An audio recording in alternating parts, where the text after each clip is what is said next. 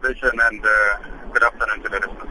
It seems the DA is not the only one claiming victory on this. The economic freedom fighters are also seeing it as a vindication for the public protector with regards to Nkandla. Here's a quote from the economic freedom fighters spokesperson. He says, "The court ruling must serve as a lesson in respect of the findings of the public protector on Nkandla and what the president must do."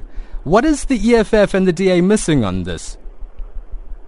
Well, Deshaun, I can only conclude that they were reading the judgment upside down, because I can't really find any a reason or any other explanation for why they will arrive at such kind of a conclusion. Because remember, Deshaun, in the ad hoc committee, there was one of the most critically contested views was that the arguments by the DA and the group that it leads of opposition, that reports of the public protector are binding and cannot be questioned, cannot be interrogated. Parliament can just endorse or rubber stamp them. And that is what we've been saying, that the public protector's office is not a court of law.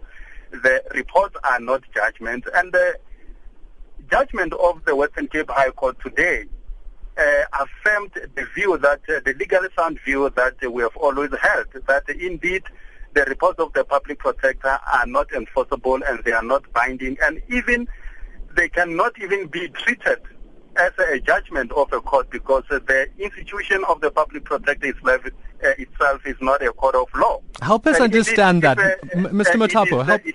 Help us understand that, because today the court ruled that the board of the SABC shall, within 14 calendar days of the date of this order, commence by way of serving notice on Hlaudi Motsoeneng for disciplinary proceedings against him. This was the order from the judge.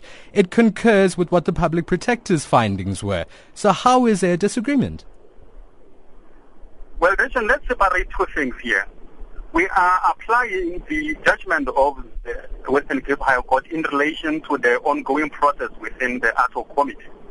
We are not going to be commenting on the outcome insofar as the case of the DA and the SABC is concerned. I think the SABC can do that itself. But we are saying that, remember, one of the issues, main issues that made or prompted the opposition to take an ill-advised a stand of working out of the committee was that our argument or our insistence that the report of the public protector are not binding, and Parliament has got the responsibility to independently interrogate them and arrive at an official position.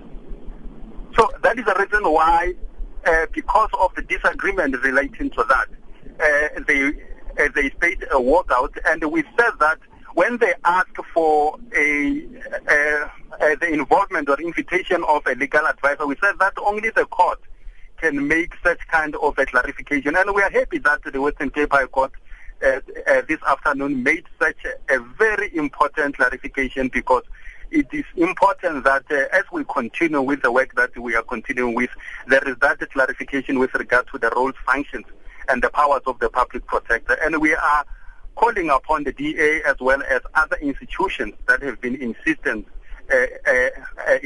in this regard to welcome and to accept the findings of the court as they are. Moloto Mothapo, thanks for joining us. He's the ANC caucus spokesperson. So what do you think of that? 34701 is your SMS.